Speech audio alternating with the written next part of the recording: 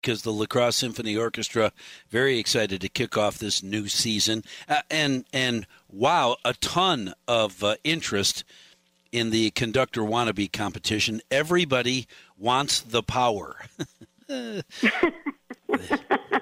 They did all want to get up there and get to conduct the symphony, but only 2 get to do it. Right. So. and wow, did they successfully raise some money? Billy LaRue, $25,000. Holy schmoly. And I know, Brad Weber, $15,500. Is that the second most ever? Yes. Joe Heim is number 1 in the history of raising funds. And then Bill LaRue is number 2. And then Sister Marianne Geschwinn is close behind with $23,000. Wow, that's awesome. And no schlub, Brad Weber raised $15,500, so that's pretty cool. So totally you raise $81,587. LSO gets almost $41,000, half. What do you do with that money? For the LSO, our biggest part of our budget is our musicians. We have 70 musicians, and they have 4 services, 3 rehearsals, and they perform. And that is the biggest section of our biggest cost is our talent. So that's a beautiful place to put that money.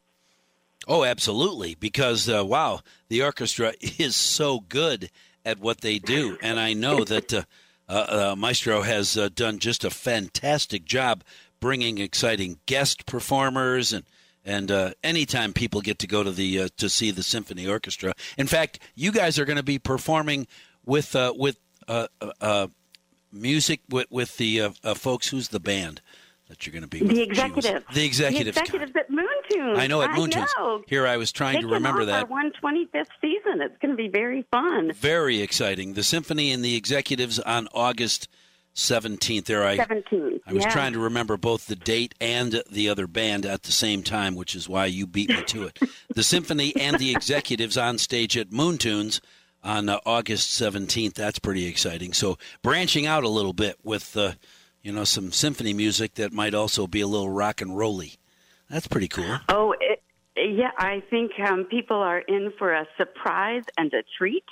Our musicians are multi-talented, and they do not play just classical. They play all kinds of music, and this will be a fun way for anybody to come out and enjoy it and to celebrate the kickoff of our 125th season, because that's because of our community and the support of our community that we are even here for 125 years. So it's appropriate to celebrate with everyone. That says a lot. 125 years. Clearly you're doing something right. We have very talented people in our area, and Alexander Platt does an amazing job bringing that all together, and it's been a really fun journey and great history. And even Bill LaRue's mom used to play in the symphony, like 40 years ago. So wow, it was lots of history in our community with the symphony. That's so super cool. I hope if Billy's mom, I hope she's still alive. He could call her and say, "Mom, guess what? I'm a Conductor Wannabe, and I'll be looking at your chair. Remember when you sat in that chair right there? I'll be thinking about you." That's so cool. And maybe that's why he was so interested in the competition in the first place. So, so he could remember his mom and tease her about it. And the other half of his money went to the Children's Museum, and that money is going towards a new interactive display that's all musical. That's it all kind of wraps up together all in the same. So that's awesome. Going to be a great addition for our community and Absolutely. The children in our community. Right, and I love being able to talk with the folks at the Children's Museum about what's going on over there, and I'm sure they'll be very excited to get busy on that musical addition to the Children's Museum. Anybody that's listening that would like to find out more about the La Crosse Symphony, having been in operation for 125 years, for gosh sakes, and maybe attending a concert besides Moon Tunes in the middle of August, where do they go to get that information Eva Marie? LacrosseSymphony.org. Wow, that's pretty simple. Very, very easy. LacrosseSymphony.org. That's it. Nothing or you else? can call the office, 783-2121, and you can get your season tickets, all kinds of things. Well, and it's a ton of fun. And you don't have, I tell people this all the time.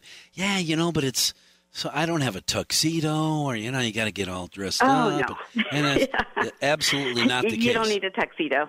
No, you don't even have to wear a tie if you don't want to. I have been to the symphony any number of I would guess that wearing shorts is going to raise a few eyebrows. So, keep in mind that shorts and a muscle shirt probably not appropriate for the symphony orchestra. But you don't have to, certainly not a tuxedo. You don't have to wear a suit and a tie. Come comfortably because you will be absorbing that music in ways you haven't remembered since you were in college. Exactly, and we welcome anyone to come any way they like. Any way they like. It's just a great experience. Absolutely. Eva Marie, thank you very much for talking with me this morning. Congratulations on your half of this fabulous event. I really enjoyed the 2023 Conductor Wannabe competition, and congratulations to both Billy LaRue and Brad Weber, who will be on stage to conduct. Wow, the power they'll feel is breathtaking.